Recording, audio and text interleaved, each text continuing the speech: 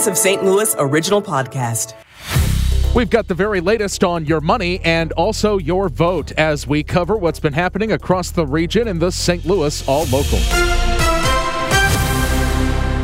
Today is Thursday, January 4th. I'm Michael Calhoun. Our top local story. This just in. St. Louis should phase out its 1% earnings tax. That's the finding of a State House Special Committee. Jim Murphy, the state representative from South St. Louis County, says the tax is a detriment to the city, forcing them to compete with the county and other surrounding cities. The city has been losing population at an alarming rate. Over the last 15 years, they've lost like 500,000 people. Murphy said the tax represents 60% of the city's budget, 4 times what a normal percentage would be. The report suggests the city begin the process of phasing out the tax by first exempting low-income workers. Sean Malone, KMOX News. There's a new president of the St. Louis branch of the Federal Reserve Bank, which sets the country's monetary policy, including interest rates. Alberto Musalem officially steps into the role April 2nd. You have to understand that it's important for St. Louis to have the Fed in our community, and that does give us a standing in the broader financial system in the United States. Stiefel Director of Investments, Eric Robert. Now, the new Fed president has some big shoes to fill, so hopefully he'll be able to use those to advocate for the St. Louis region as well as sound monetary policy. Musalem's experience is in both private investment firms and working on public monetary policy. His predecessor, James Bullard, was a proponent of aggressively raising interest rates to stem inflation.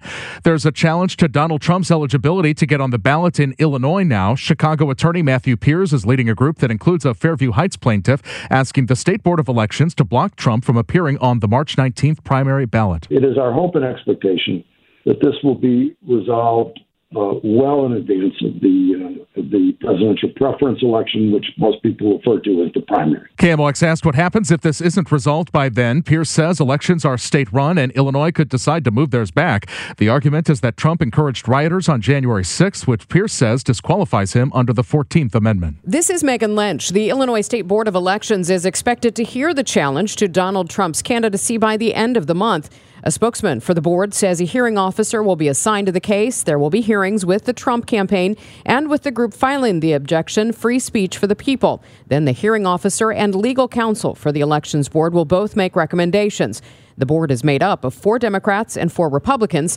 5 votes are required to approve the objection to Trump appearing on the ballot. If it's a tie vote, the objection would fail. Parties could then take the issue to court. Coming soon to a baseball stadium near you. Today at Busch Stadium, Joe Buck was on hand to make a big concert announcement. Weird Al will be here in the early fall of the summer, talking about Weird Al Roboski.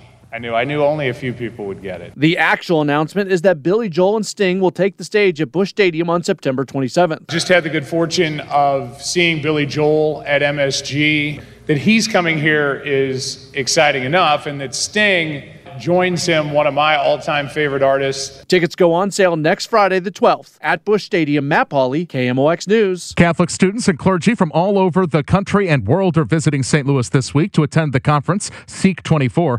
Explore St. Louis's VP of Communications, Kat Neville, says it presents St. Louis with a major opportunity. They're flying in from very far-reaching areas, and so it's an opportunity for St. Louis to put its best foot forward and get people talking about what an incredible city it is. There are about 20,000 attendees for the conference, and Neville says the estimated economic impact is $20 million. Crime is up in St. Charles County. County Executive Steve Ellman was asked on KMOX if he believes it's people coming from St. Louis City committing these crimes. And traditionally in our jail, about half the people in our jail were actually from St. Charles County. More recently, it's only a third. So, yes, to the extent that crime is increasing, a portion of that is certainly people who don't live here. Ellman hopes numbers showing crime is down in the city are true. On the plus side, he says he thinks Circuit Attorney Gabe Gore is doing a good job and says in St. Charles County they are catching and prosecuting car thieves. Francis House schools are opening their doors so taxpayers can see behind the scenes. About 30 people are participating in the Citizens in Our Schools program. They include parents and grandparents, but also taxpayers without kids in the district, business owners, a fire chief, members of political action committees. Jennifer Jawls is the district's chief communications officer. And it's designed to be an immersive, hands-on program. And so participants come in one day a month for a full day of learning. And it takes place in the classroom, the school bus, the cafeteria, the finance office. The first class of citizens will graduate in May. Scott Jagal, KMOX News.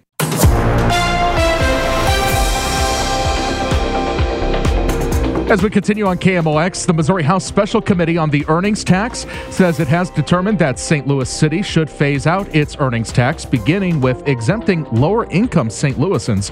KMOX's Sean Malone spoke with the head of the committee, Representative Jim Murphy. Speaking now with State Representative Jim Murphy, and if you can you give us the general findings of your report?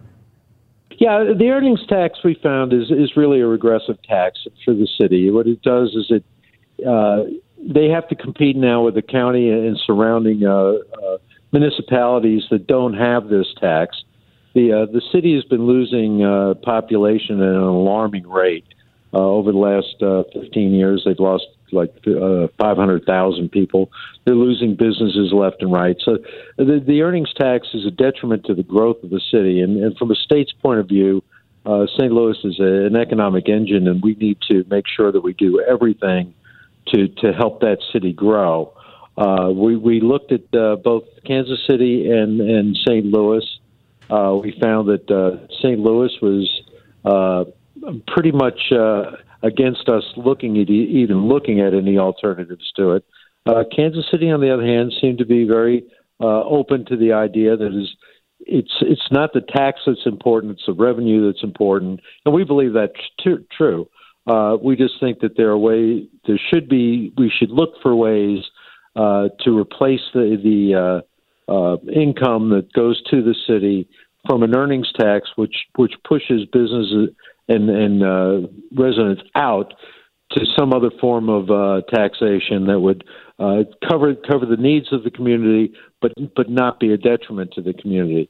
So a number of proposals were put forth in the committee.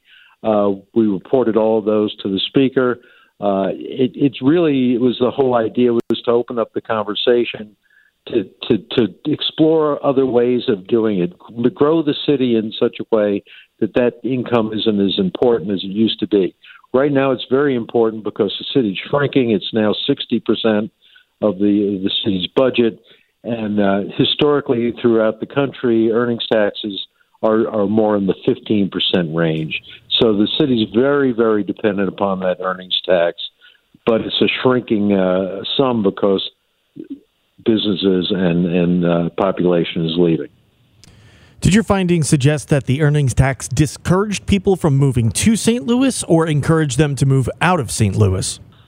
It does both. From what we heard in our committee hearings, we heard from individuals who left the city. We heard of businesses that left the city because of the earnings tax, and we certainly heard stories about companies that looked at moving to the city and found places in the suburbs that were less tax burden upon their employees because the employees didn't want to move to the city. Mayor Tashara Jones has said that those who want to repeal the earnings tax should suggest a plan to replace it. Do you have a plan to replace it? Well, there was a number of ideas put forth. None of them are I would say, fully ripened at this point. But what we found with the St. Louis